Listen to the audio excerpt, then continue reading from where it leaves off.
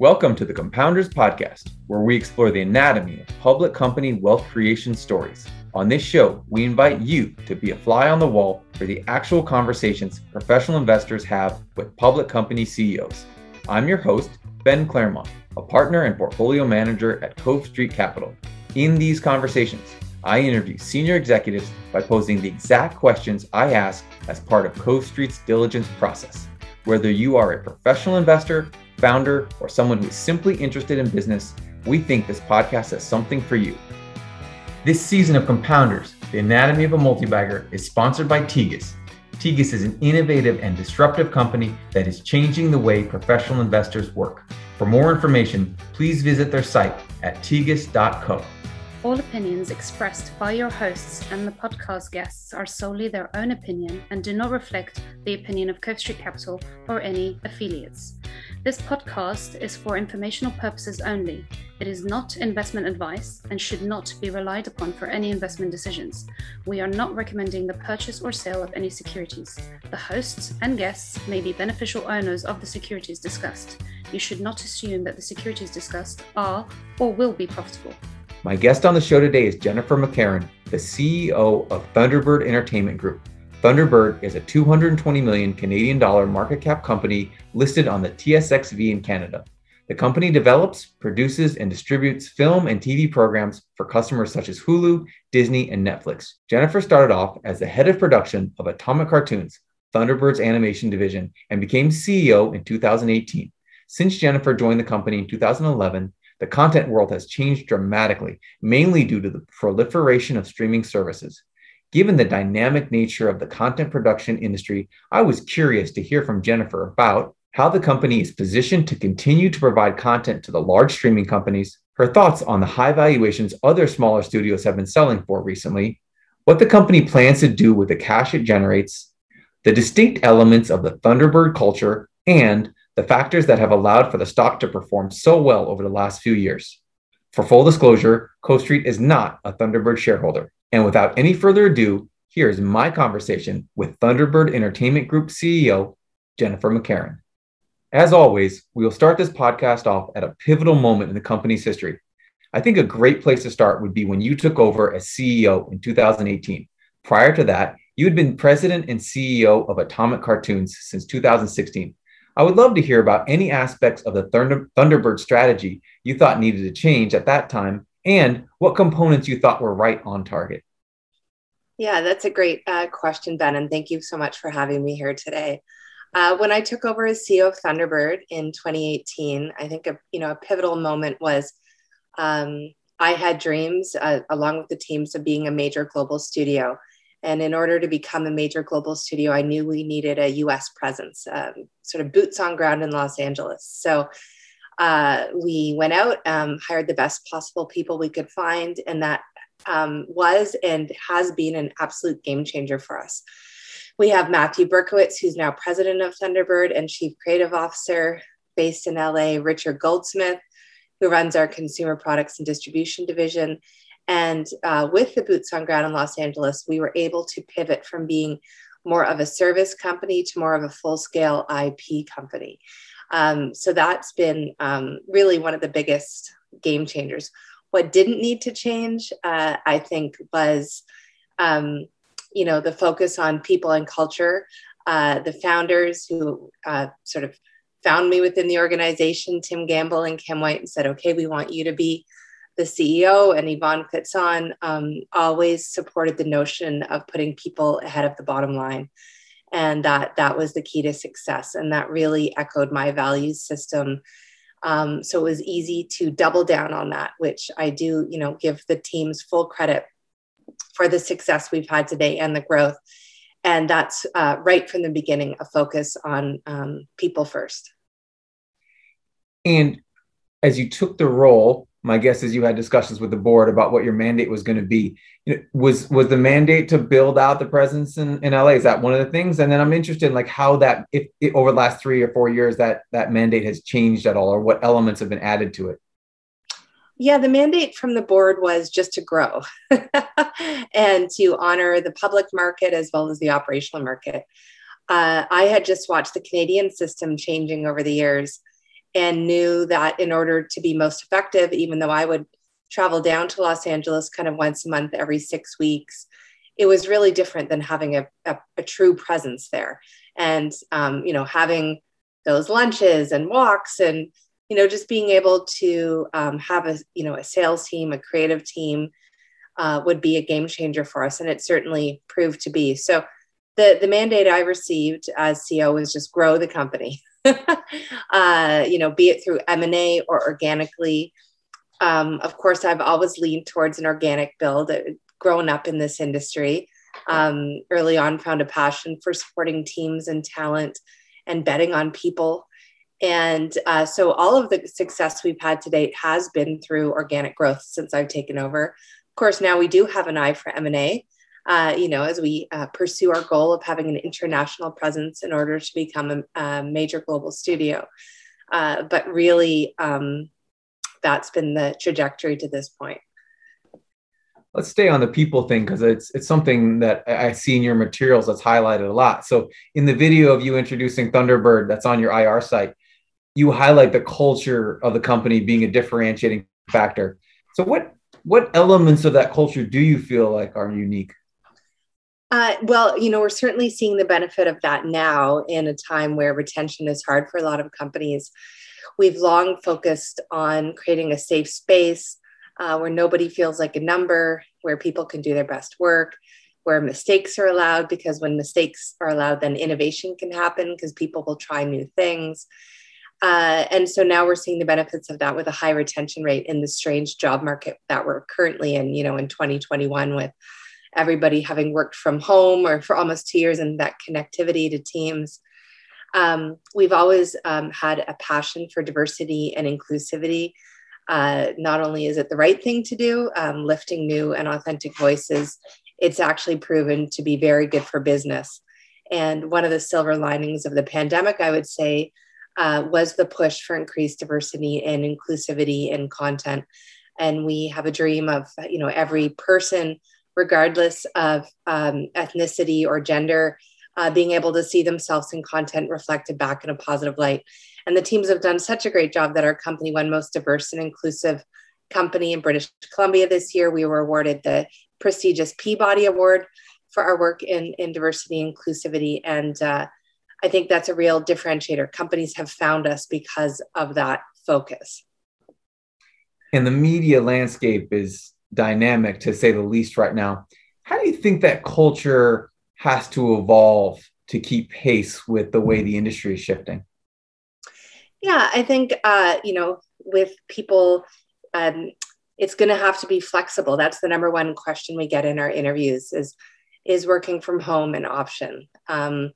What additional perks do you offer? We have maternity leave for everybody, paternity leave, regardless of whether you're in Los Angeles, Vancouver, Ottawa, and Toronto. So really honoring, I think this last couple of years has been so hard on people, especially younger people. I do worry about that sort of early 20s workforce where you're networking, you're getting out there. Part of your work, at least for me, was like fun. It was a large part of your social life. And that's really missing. And so trying to just be aware that status quo is not going to work anymore. We want to be leaders. How do we take that and say, okay, people have been burnt out. There's been a low level anxiety affecting everyone. I worry about people's mental health. And how do we become leaders in the next, what does work look like in 2022 and beyond? And so we're exploring things like the 4-day work week, what Finland's putting in, and the 6-hour workday. And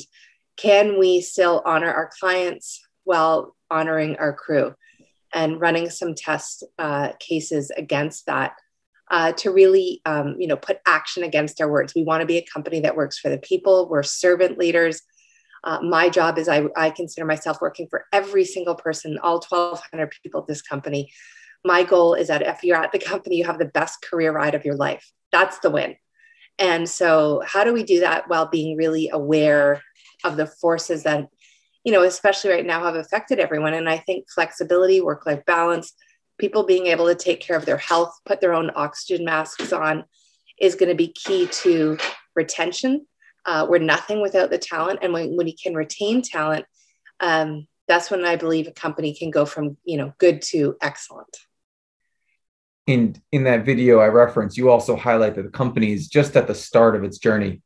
If you think 5 or 10 years out, before we dig into the business a little bit, I'd love some context for what you think that journey is going to look like over the next decade or so. Yeah, I think, already we're starting to be held in the same regard as companies like DreamWorks. We're regularly winning out on, work. You'll start to view us more as a major global studio.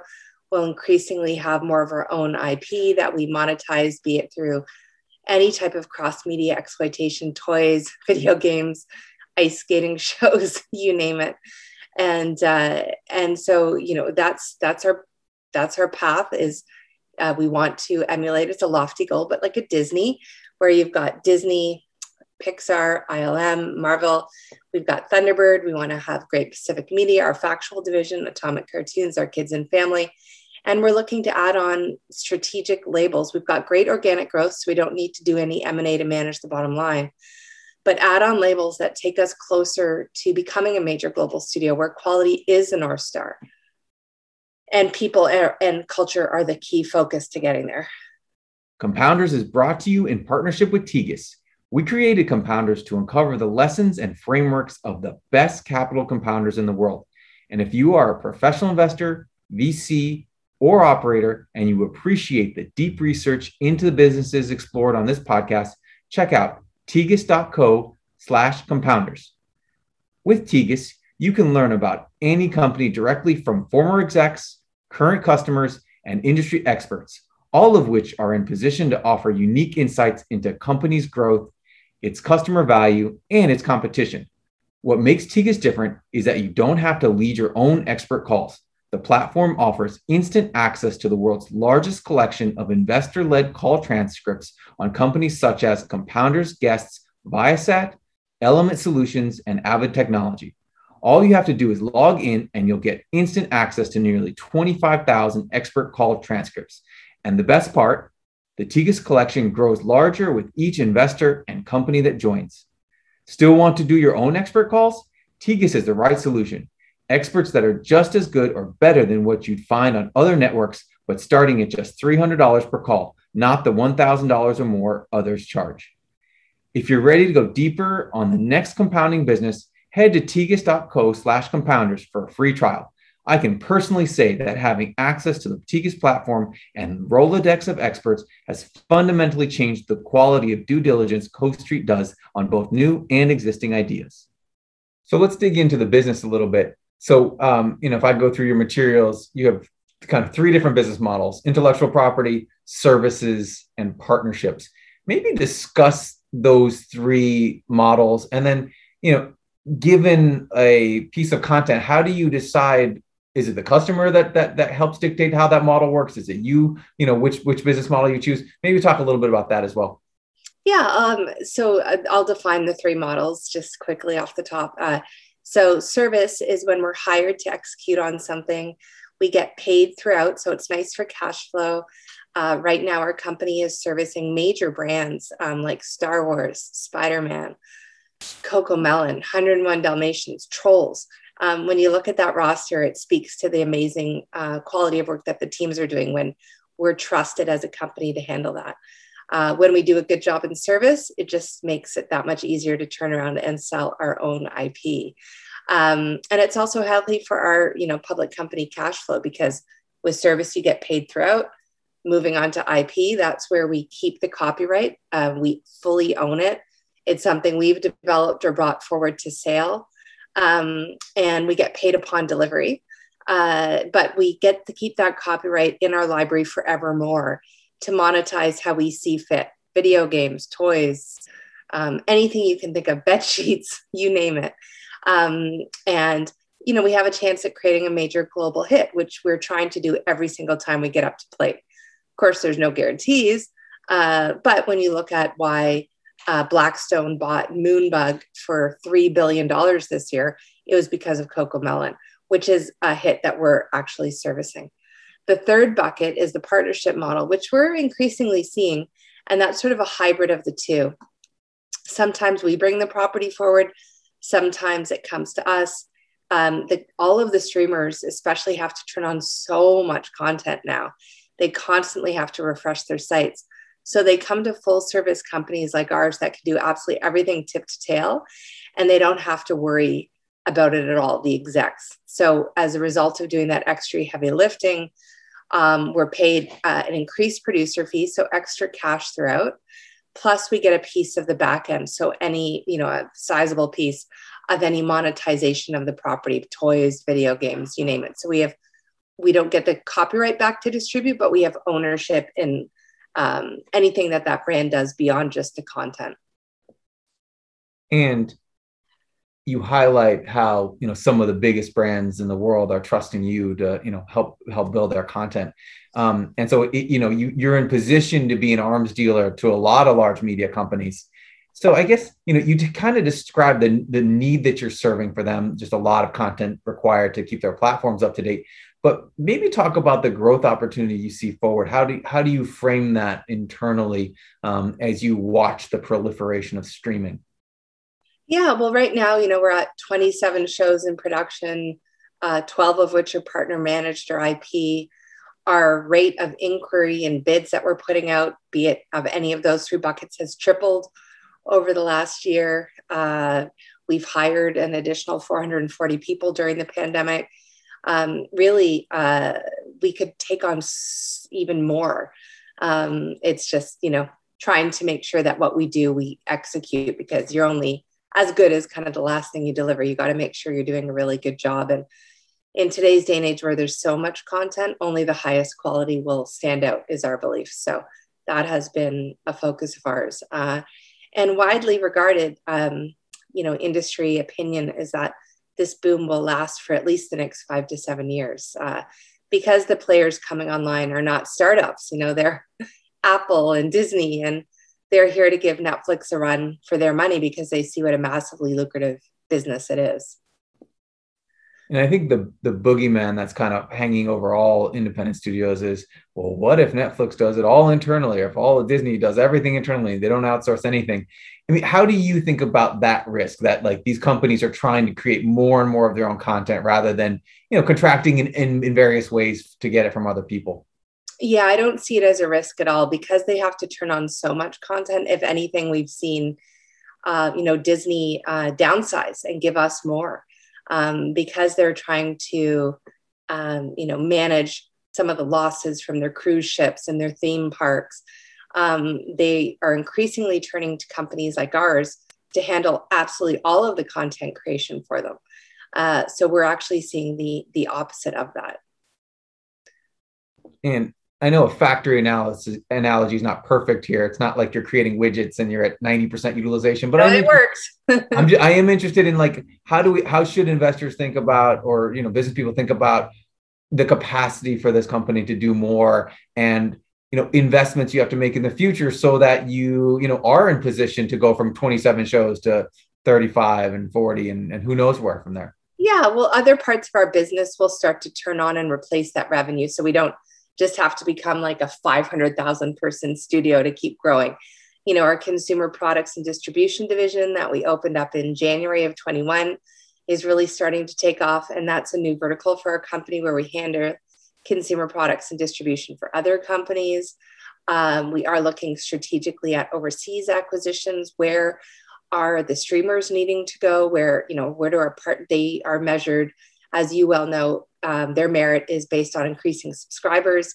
They're tapping out in North America. Most of them have publicly announced they need to get to Southeast Asia or Europe to increase their subscriber base. By us having ownership in those areas, we can help turn on IP, use our LA funnel to help lift it, as well as we can increase capacity. There's some great studios out there with great talent doing amazing work that we can then, funnel more work through.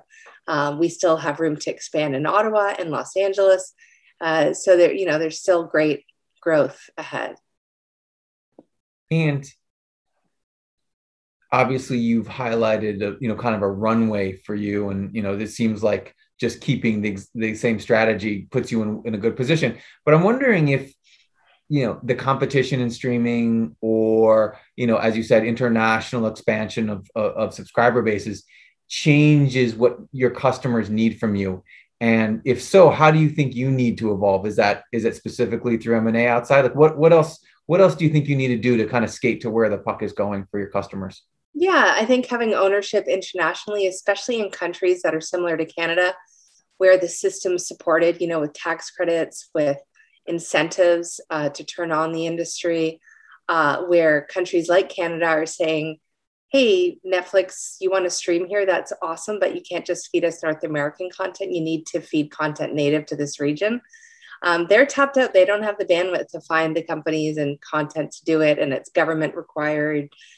We can fill a real niche there in our expansion internationally and turn on some great content. And this is where M&A really comes into play, because although we've had fantastic success with organic growth, we'd never be, I don't think, arrogant enough to land in another country and think we know the culture inside and out and what the nuances are around content and what resonates and what people find funny or not. And this is where we're looking for like-minded partners who share our core value system of talent, innovation, putting people first, kindness, operating with kindness, those types of things. Once we can nail that down, we feel like the growth possibilities are endless. And I think the other boogeyman in the industry right now is that we're in this content spending bubble and everyone's losing money, just pouring money into trying to get subscribers. But that piece is unsustainable. And after the land grab is over, right, there's not going to be 30 billion in spend and 18 billion in spend. These companies is going to trickle down. How do you, it's hard to have a crystal ball, but how do you think about that as someone who's supplying content into that environment? Yeah, I think the need for content is going to stay. It's a happy escape for people. And I don't think the days of even post-pandemic, as we ease in and out of this, the days of rushing back into movie theaters are likely forever altered. I hope they're not permanently, but I do think people are, in an ongoing manner, are personalizing content. What works for them? What are they interested in? And the sort of main theme is that high quality content is here to stay, and that's not going anywhere. I always think we're not exactly saving the whales with what we're doing, but maybe a win is providing a healthy escape for people. And I don't see that easing. So there'll always be the need for content.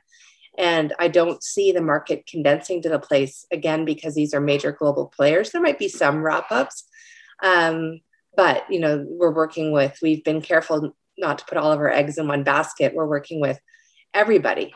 So we'll see, over the coming years how things shake out. And whenever the subject of media comes up, I think immediately the concept of scale becomes a topic of conversations. Like, what are Disney and Netflix? They're building just massive scale and content.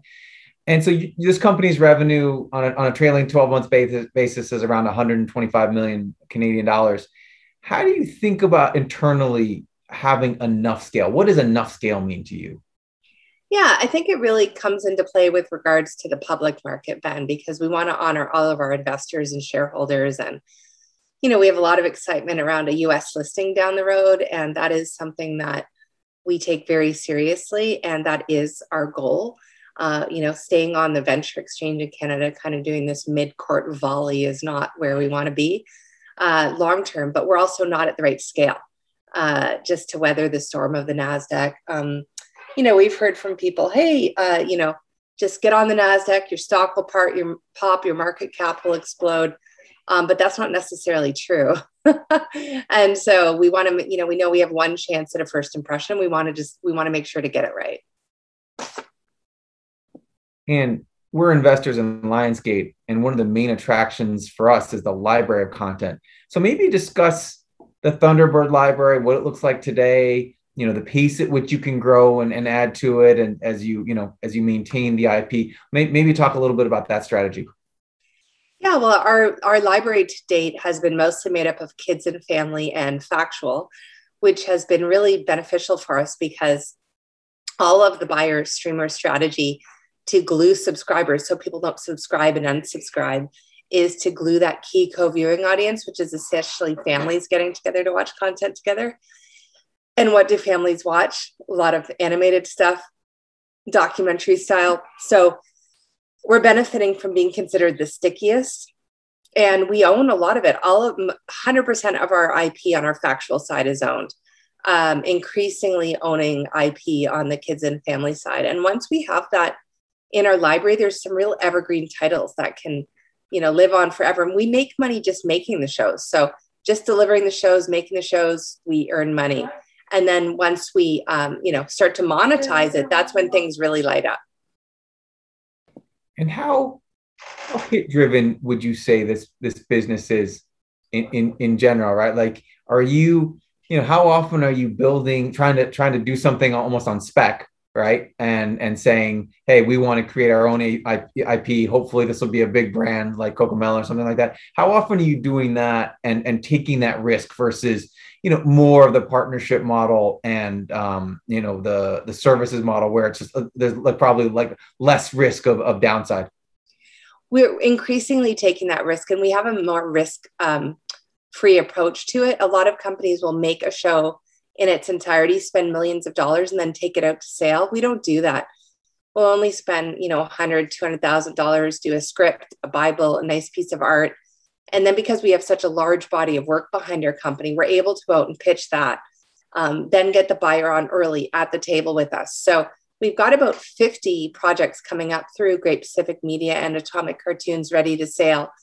And if they sell, amazing. We're really benefiting from the market tension and all of the buyers out there right now. And if they don't sell, that's okay. That's our only risk write-off, is a couple $100,000, if that. So we can really bring a lot out and try and get things set up quickly.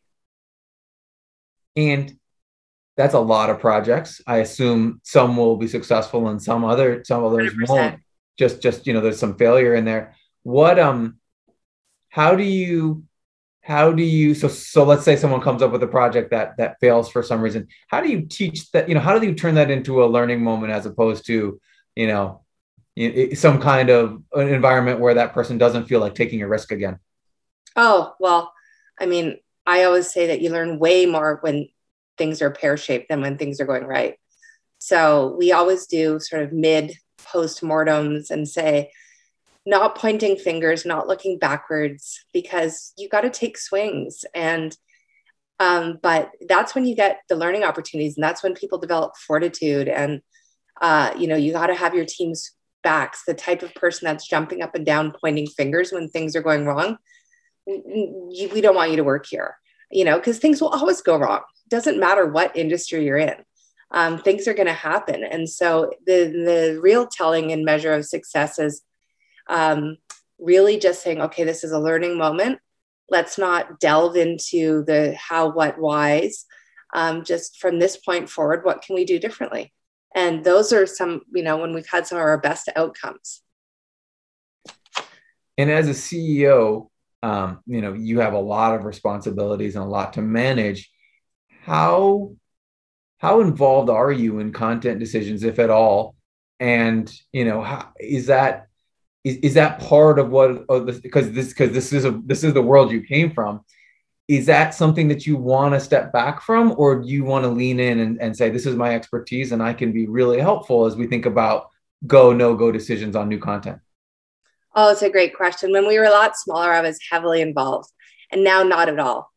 There's people better than I am. I trust the teams. And so my job is to set the vision, have people's backs, make sure everyone feels empowered, knows what they're supposed to be doing, has the tools to do it.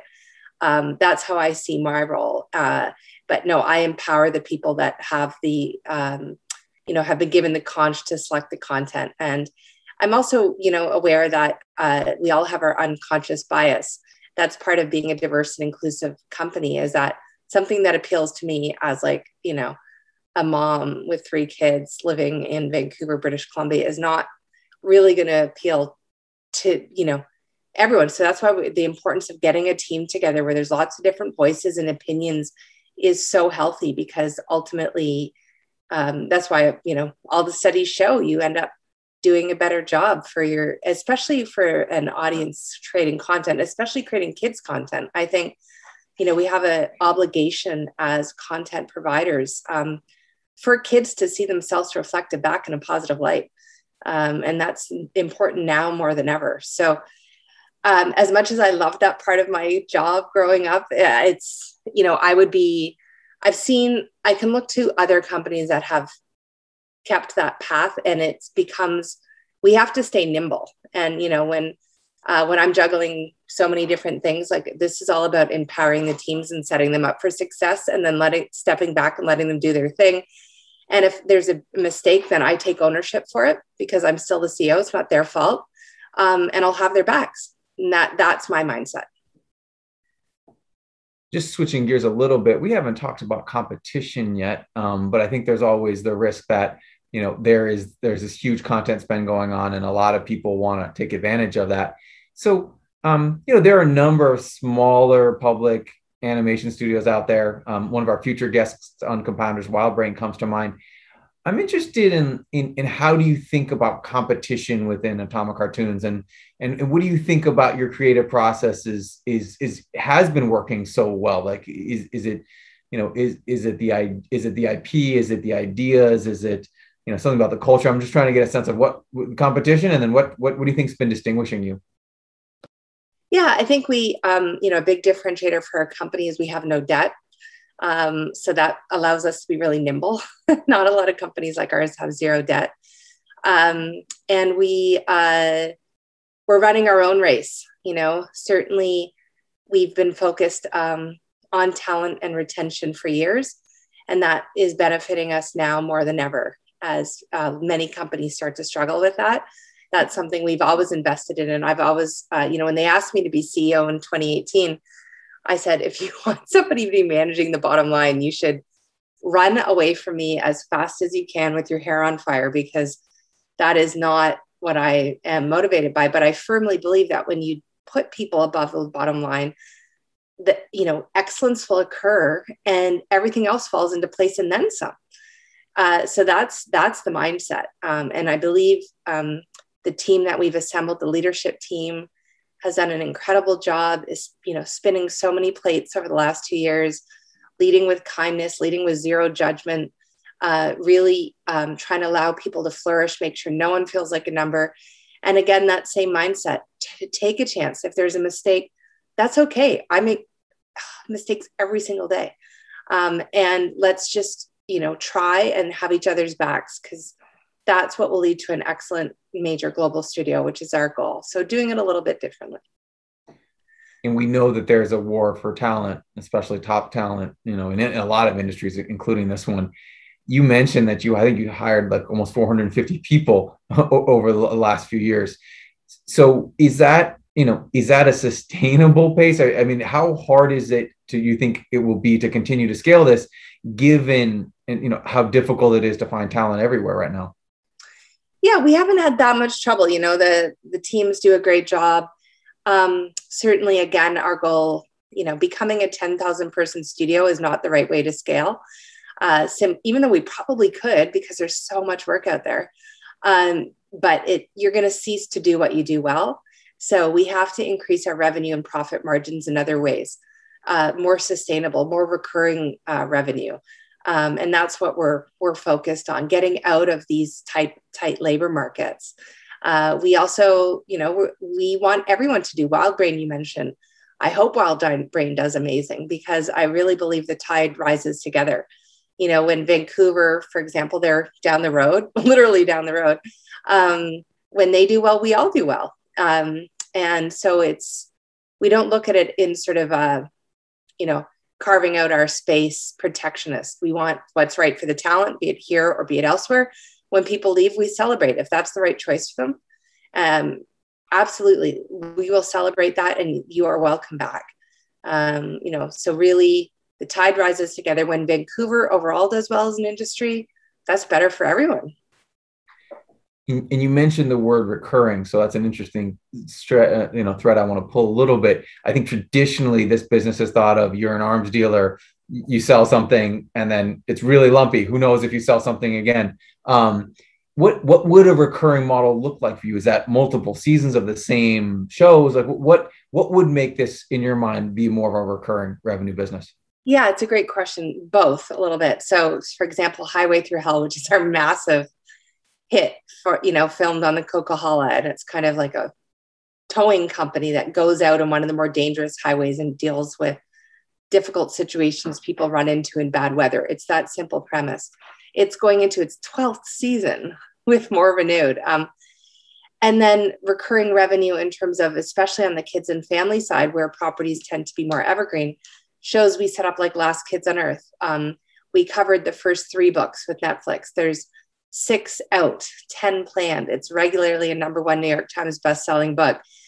In September, Max Brallier, who's the amazing gifted writer and creator of Lost Kids, released his 6th book, and it went to #1 on the New York Times bestseller list, ahead of Diary of a Wimpy Kid, Harry Potter. We have partnered with Max to cover all of the content, the entertainment content associated with that franchise. So, you know, that's where things can get interesting and take on new evolution. And you never know what the needs are going to be of your consumer. And you mentioned, or in one of your previous responses, the valuation that Moonbug got. Also, Hello Sunshine got a very nice valuation. And so when you see that, and you know, we're Lionsgate investors, and so, you know, we ask them the same questions. Like, when you see these valuations going for the studios, like what kind of conversations does it bring up in the boardroom, and how do you think, you know, what do you think that means for you as a company?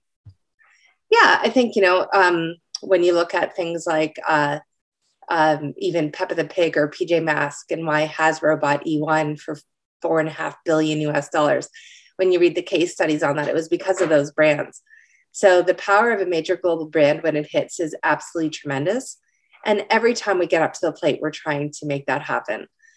You know, Frank Giustra, who started Lionsgate, is on our board with Marnie Weishofer. She was his CFO in Toronto. So Marnie's our chair, Frank's our lead director. They started Lionsgate here in Canada and took it to Los Angeles to become the first major global studio in decades.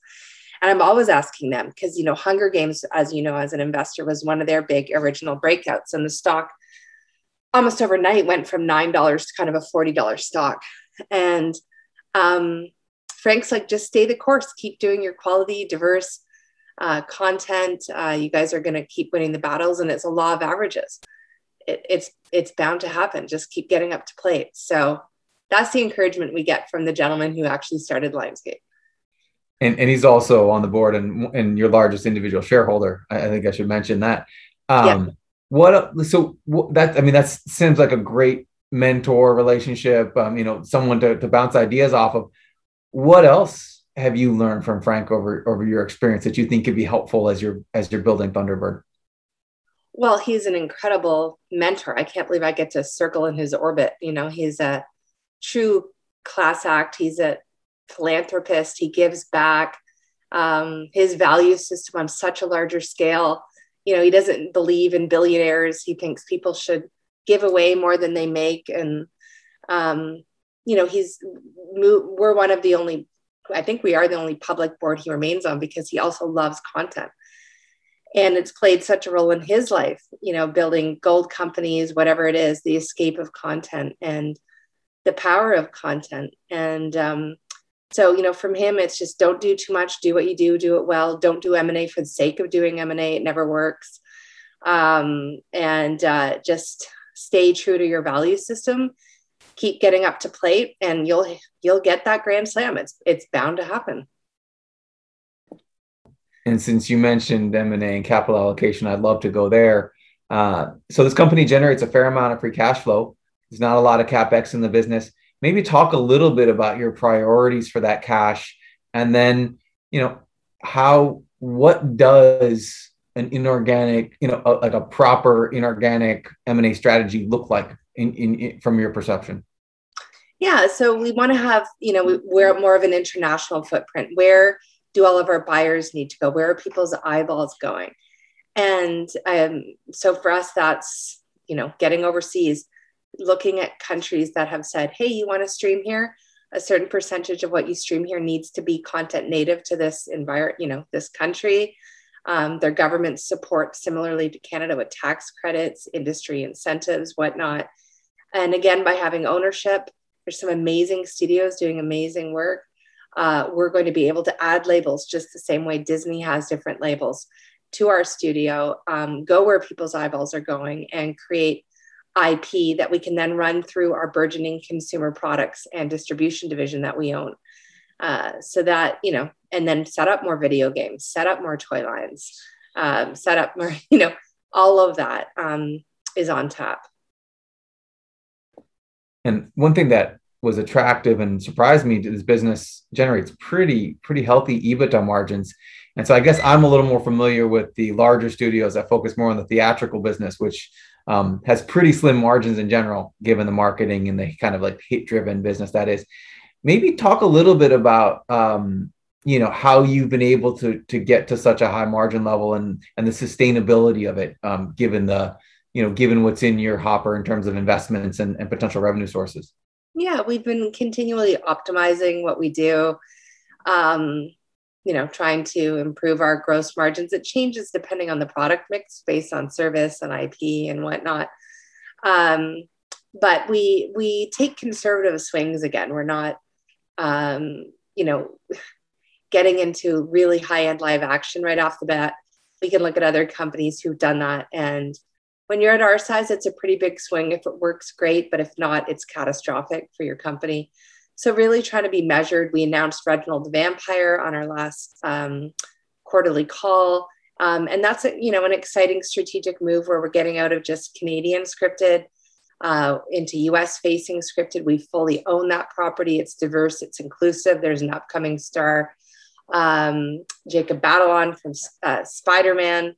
And we have US buyers, which I can't say which ones yet, but, so that's a strategic move, kind of baby steps along. We're not trying to get greedy and explode. We want to honor our shareholders. We know we need to grow. We know we need to increase our market cap quite significantly to make sure we can get that US listing and weather the storm of a US listing. And, but that's our goal. That's where we're heading. And you mentioned this in one of your previous responses, but for people who aren't familiar with Canadian content companies, you are entitled to some substantial tax credits in a way that you just don't see companies in the U.S. benefit from. So maybe just talk a little bit about those, how those work, and what were the benefits to being in Canada, and then how they impact your free cash flow, or how they have impacted your free cash flow over time. Yeah, I think a key note about the tax credits here in Canada is they've been around for well over 30 years. So they're not going anywhere. It's a huge job stimulus. For example, Vancouver is now officially the #1 hub for animation and visual effects in the world. And by having tax credits where essentially 30 to 50% of a resident's salary is covered by the government, we're able to, present really compelling budgets where you can put more on screen. And it's almost impossible to say no to us when you're getting that quality at that lower price point. And we sit on committees. I'm on several Canadian Media Producers Association to just make sure that we're working closely with the government, to make sure that they're all hanging together. The spend isn't too big, all of that. And this company, if I just go through your financial statements, there was a big drop in revenue between fiscal 18 and fiscal 19. Maybe for someone who's just looking at this company, that might be like, oh, wow, what's going on here? Maybe talk a little bit about that period of time and what led to that. And also, I think the more important side of that is, what's changed about the environment or the model that you're pursuing that would make something like that less likely than it was maybe 3 years ago. Yeah, and that was when Thunderbird was more back office services, when it was more of a hangover from how the company originally started. There was a very small team doing M&A, acquiring properties. They weren't actually making a lot of content. And so we had a show in our mix, Man in the High Castle, that we weren't actually producing. We were just handling the flow of it, which really gave us a deceiving revenue pop, very little EBITDA, and was a huge distraction for our accounting team with no big upside other than the revenue. So when we dropped that show, just because it didn't make sense creatively in the mix, we had a decrease to our revenue. But now it's a much different light. We're actually executing on a lot of the work that we're doing. And so it's a much different complexion of the company than it was back in 2017. And I mean, that's a pretty big shift in terms of what this company was and what it is now. I mean, you've talked about it a little bit. You've talked about the studio in LA. You've talked about hiring a lot of people, but was there, were there other elements or growing pains? I mean, that just seems like a big transformation in a short period of time. What do you attribute the ability to do that to? I think, the hard work of the teams, the mission to become a major global studio, the pride and ownership of work, all of that. And it's just a different, who the founders started to promote as their sort of successors, that we all grew up in production. So we had a different slant, a different bent, a different skill set. And that's, I think, a lot of what we're seeing today. Interesting. And you've talked a little bit about the consumer products opportunity, but I think I've seen companies, highlight that and talk about it, and everyone wants to be able to monetize their IP, but it's not so easy. So I'd love to hear a little bit about the strategy in that front, and maybe provide an example of how it's worked as you've tried to monetize IP.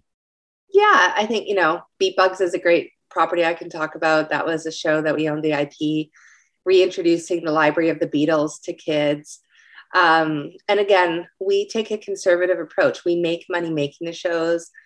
You always do a sets of ultimates in the creative industry, low, mid, high level ultimates. We never put in high level ultimates. We never assume we're going to have a hit. We always just put in what, all our research says the show should do, or maybe even slightly less. And that way we can always under promise and over deliver.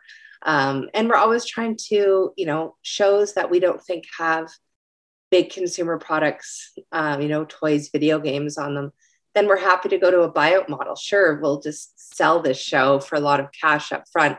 We don't need to hold on to the IP because there's less lift. But when we see a lot of possible upside and lift, that's when we hold on, because that's when things can change. And I always think of George Lucas, who did Star Wars. We do a ton of work with Lucasfilm right now, and have been lucky to visit the ranch and all of those things. And when he did his first Star Wars, he said, listen to the studio execs, you don't need to pay me a salary. I'll just hold on to the merchandise. And they were like, oh, awesome. This guy's crazy. He's not even going to take a salary. It's just amazing for our budget. Well, I mean, guess who had the last laugh over and over and over again? And so that's where things can really get transformational. And so again, it's just, we're always hoping to under promise, over deliver. We don't assume we're going to have a hit. You never really know. I mean, we try and do everything to line it up, but when you look at SpongeBob, nobody really found it for 3 seasons, and then suddenly boom. Or Seinfeld, the only reason it kept airing was because an NBC network exec loved it, kept, renewing it just because they liked the show. And then suddenly it caught fire. So you're never really sure. And to me, that brings up an interesting process question. So just like us, we're investing in stocks, and you never really know what's going to work. You're just making calculated bets. Do you have a process for evaluating, what's going to be a hit, like some, whatever, historical examples of how, what's been a hit? And what do you think your hit rate is for being able to predict what people will really like and what will do well versus, not necessarily do as well? Yeah, we certainly look at, focus testing. Sometimes we'll look at companies. Part of our strategy to sell the show early and then embark upon making it is because all of our buyers have incredible data analytics. They have, as much as somebody like a Netflix is a creative company, they're also a technology company.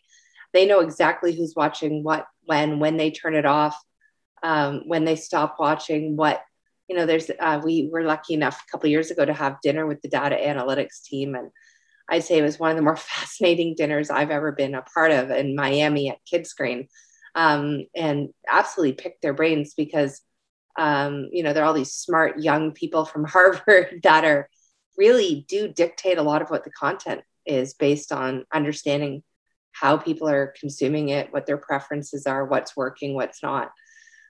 So, we like to partner up early and get access to all of that great intel. And we've talked a lot about the animation side, because I think that's, it's the side I'm more familiar with. But, Great Pacific Media creates a lot of what you call factual content. And you mentioned the Highway to Hell franchise. Maybe discuss a little bit about what the strategy is there, and talk to me about why your partners are interested in procuring that kind of content from you. Yeah, well, it's hugely popular. And I think I mentioned earlier, it's the stickiest, people are more likely to gather and watch documentary style programming. It's also hugely profitable and inspiring. Our team is built up of journalists with an eye for truth telling. We're not doing sort of reality show like the Kardashians or anything. We're the incredibly talented people that have come from National Geographic or History Channel or news outlets, and with their eye for truth telling, we're following shows, watching. We put small crews out and watch stories unfold, and then everything happens back in the edit where we try and find the characters and whatnot. And it's a great model as compared to animation, which I love animation. My heart's there as well. But you can turn the factual shows around much quicker at a much lower cost. We own all of the equipment. We own absolutely everything. So we're not renting any of that. We've got people on staff, a small development team. Their whole job is coming up with the next idea, the next pitch, and really high, cash flow that comes out of that. And to be honest, Atomic couldn't have grown as it has without, the backing of Great Pacific early on.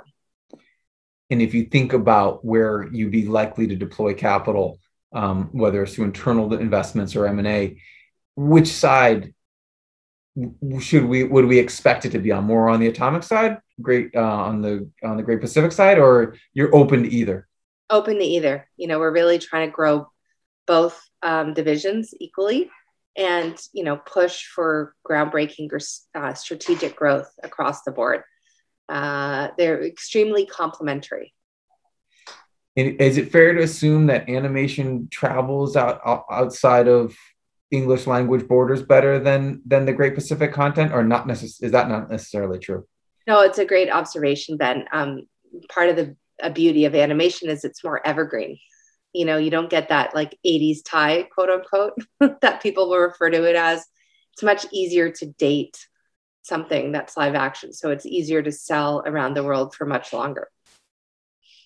And it's easier to dub in different languages because, you're dealing with rabbits or horses, or it's just that much easier to translate. And we've talked a lot about the media landscape and how it's changed and evolved, especially since you originally got to Atomic Cartoons. I'm always interested in, previously held beliefs that you've had to let go of or rethink over time. Is there anything that's happened over the last decade or so that, you didn't foresee and you had a vision of the world which was X and it turned out to be Y? Anything that comes to mind when I ask that question? I just think the general awareness of unconscious bias has become more clear to me, and that we all have our unconscious bias, and that really believing that it's healthier for the company to not just surround people that look and sound like you, especially in content when you're trying to reach so many different people and lift new and authentic storytellers. We haven't always gotten it right, but it's something I've learned a lot about, and really want to do better as a leader and working for all the people. And that's been eye-opening for me. And I think a silver lining of the pandemic, not to be a Pollyanna about the pandemic, but some of the movements like the Black Lives Matter movement and increased racial awareness really has been incredibly eye-opening in terms of that. And I started out in my career producing Barbie movies, and that was really impactful to me because Mattel used to send me, I was the producer, a toy line, and say, okay, go ahead and make toys with this toy line, make a script, hire everyone and deliver us a movie. And I always hated they would weigh in on a couple key points. And one of them was that at the end, Barbie, the princess, had to get married. And I would always say, why does she have to get married? This is such a stupid, like, that can't be the prize, right? For the young female. I don't get it. And so they invited me down to one of their focus testing where they would have hundreds of 3 to 7-year-olds come in a room, and you would be behind sort of screen doors, and they would have all of their toy lines laid out. And everybody, didn't matter if they were what ethnicity they were from, Latina, Black, would race to the blonde wedding dress Barbie. And that was what was idolized. That was what was in the water as what you wanted to have or be. And I just thought, oh my God, this absolutely sucks. This is an absolute heartbreak that these beautiful children think that's what there is to aspire for. And, I know it's a huge movement, but keeping that in my back of my pocket and trying to allow content to flourish that, of course, I'm not creating amazingly talented people are, is a real driver. And without naming names, do you feel like other studios and other, people who are creating content, that bias is reflected in their work, and as a result, there's like an opportunity for you to look differently at that content producers or opportunities to invest in content? I think we would like to think that we're more open to diverse and authentic content. And some companies, recently have found us because of our reputation in that area. We don't always get it right. That's for sure.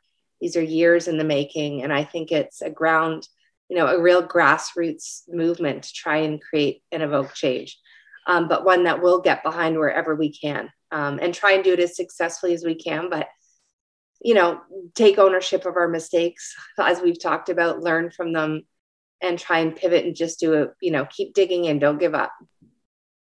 And sticking on the mistakes angle, one thing that investors never really have any insight into is the path not taken.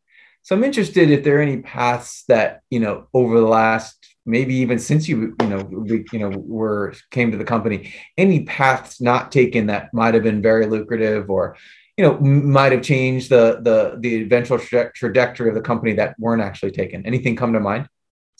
Yeah, I think just staying with our basic value system, we've walked away for some pretty lucrative opportunities to do cutscenes in video games, but they're maybe first shooter games. And that's just something that as a company, we couldn't get behind promoting that content for kids. And so, yeah, that probably would have been the right thing to do if we were just worried about our bottom line, but it would have sent the wrong, actions speak louder than words. And it would have derailed everything that we were putting out into the marketplace and to our talent had we taken on work like that. And I don't lose sleep about that, not for 1 second. Because even if you boil down the value of our work and we're just trying to help parents, boil potatoes quietly so that they could put on something healthy and for their kids, we just wouldn't want to be part of that was against our value system. Some of those really violent games. So we just didn't take them on, even though financially it would have been lucrative. And what you're getting to is the Thunderbird brand. And I'm interested, is there a Thunderbird brand, or are there really a Great Pacific brand and Atomic Cartoons brand that may not necessarily be overlapping? I could just see animation and kind of like, not reality, but kind of factual shows, not necessarily having a lot of synergy in that. You know what I mean? Is there an overarching brand of sorts? Yeah, you raise a really good question. That's something I've been continually digging into since I become CEO. Mostly we're back office services. We've got the drivers, Atomic, Great Pacific. What I will say is that the continuing thread is the shared value system of how we operate. We want to, have everyone's backs, make sure everyone knows what they're supposed to be doing, have the tools to do it. And Thunderbirds, when we increasingly dial in that ability as we do acquisitions, that's something we can really bring to the table for people, is strong finance, is strong HR, IT, legal, and allow those divisions that we strategically acquired to flourish. And one of my favorite topics of conversation is investments that kind of cause short-term pain for long-term gain. And this company has a large degree of insider ownership, and that usually, to me, suggests that the management team and the board are thinking and acting like owners. So where have you been investing for the long run, to the detriment of short-term margins, would you say? My goodness. I think, just we're not taking a ton of lower quality work, which we could. That won't do us well in the long run. The need for content is so high. If we were to kind of burn our teams out, take a ton of stuff, sure, short-term gain, long-term pain, because then all of the artists we've onboarded that are key to our success are like, what? This is a factory now. We don't want to be part of a factory. And talent begets talent. It's like moths to a flame. So if you keep your key talent, and it's like any great sports team, you need your high-end talent, your mid-level, and your junior. They're all crucial. It's the same as a great hockey team coming together. And that mix doesn't work if we start just to serve the bottom line and try and bring in a ton of work to make a quarter or whatnot. And you've talked a lot about the long-term journey this company's on. If I floated the idea out there that this company was being built to sell, is that something you recoil at? Is that something that you'd say, anything's possible? We're a public company. Like how do you think about trying to scale this business with a focus on, also maximizing value for shareholders? Yeah, absolutely. I mean, our goal is to become a major global studio where we always say, okay, if we're climbing Everest and this is fun, we're in this together, what are we at? Like base camp, maybe a little further ahead. But we're open to any and all conversations. We're working for the people, and that includes our shareholders. And if there's a way to shorten the distance between where we're now to becoming a major global studio, absolutely. Let's have that conversation. I think we're a desirable target. We're, young, the workforce, we're nimble, we're growing. We've got great balance sheet. It's very clean. So yeah, absolutely. We're open to any of those conversations. And I feel like you are dealing with a lot of things, whether that's employee retention, whether it's, ramping up the content creation, plus looking at M&A.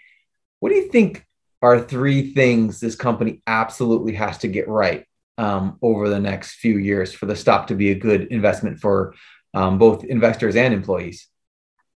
Yeah, I think we have to get our push for IP right. I think we have to keep quality as our North Star. And I truly believe that a differentiator is the diversity and inclusivity that we've been focusing on. It's proving to be extremely good for business, and retention. And again, we're nothing without the people working for us. So we need to increase our IP. We absolutely need to get that right and keep getting up to plate. As Frank said, it's a law of averages. Keep hitting, and we're going to get that grand slam. And just not get greedy and explode. It's easy to get distracted and try and do too much in this ecosystem. So really try to meter out what we do and continue to do what we're doing well. And you mentioned one of the things that you're focused on is retention, and that makes sense given the kind of war for talent. Is there anything you've learned about compensating people and or just motivating people over your tenure that you think has been helpful as it relates to, you have a culture that seems to have higher retention, but anything more, extrinsic versus intrinsic that you've learned over your tenure as CEO or just at the company? Yeah, compensation matters, but it's actually not the most important. It's people don't leave their compensation. They leave their managers, their teams. So really making sure that's dialed in and that there's a safe space is what retains people. Time and time again. And a lot of the time it's the little things that go the furthest, just the small touches and making sure people feel taken care of and safe and heard. Listening is way more important than talking. Of course, you have to have competitive compensation. And I'm not saying that people are not going to work for a competitive comp, but in order to retain people, you have to be that company that listens and takes action and doesn't dismiss. Doesn't matter how small the request is Or, I always ask people, what can we be doing to better support you? And then really listening to that answer and trying to pivot accordingly. It's amazing how different that style of management is compared to, a lot of, well, especially investment management firms, but also I think a lot of public companies. Yeah, it's definitely a different approach. A lot of people have said to me, Jen, it would be so much easier if you just said on time, on budget. But I don't want to be part of an ecosystem like that. That's not what drives me. And, we've been dancing around the topic of what maybe people don't quite appreciate about this company throughout this conversation, but maybe let's put a final point on it. What do you think, about the business model, about the growth opportunity, about the margins or the cash flow? What do you think is the most underappreciated or misunderstood aspect of this company? I think just the incredible organic growth that we've had. And even if you look at the last 2 years, every single buyer has, and this is not me, this is the teams, has called out that we were one of the few, if not the only company that didn't miss a delivery. We didn't create any cost overages for our partners. We managed to get off site successfully, all 1,000 plus people. When that started to unfold, my only mandate was that no one ever was going to open up their online banking and worry about where a paycheck was coming from. I've never felt more driven in my life than to make sure that happened. And the teams did an incredible job. And it won us a lot of, and again, not me, it's the hardworking teams, forever trust and a sort of our level of integrity went up in the eyes and trust of all of our buyers. And so I think being able to execute like that on major brands, we're handling some of the world's biggest brands right now for people in service, and then also setting up our own shows. I really think, we're on our way to kind of repeating the ways of Lionsgate. We've got the great guidance on the board with Marnie and Frank, and there's no reason that we can't be the next major global studio.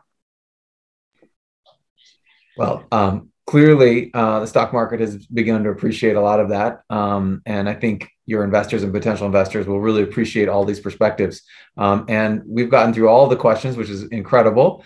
But I want to thank you for your time and wish you an amazing amount of luck going forward with everything. Thank you, Jennifer. Yeah, thank you. I really enjoyed talking to you, Ben, and your thoughtful questions. Thank you so much. Thank you. That's it for our show today. We hope you enjoyed the conversation. We recognize that you have a lot of different podcast choices, and we appreciate you spending the time with us. We are continually working to make the show better, and we would love your feedback. The more candid and honest, the better. And if you have any suggestions for public company CEOs you would like to see on the podcast, please let us know. And of course, warm intros are always appreciated. Please feel free to email us at podcast@covestreetcapital.com with your comments or suggestions. Thanks again, and stay tuned for the next episode of Compounders, Anatomy of a Multi-Bagger.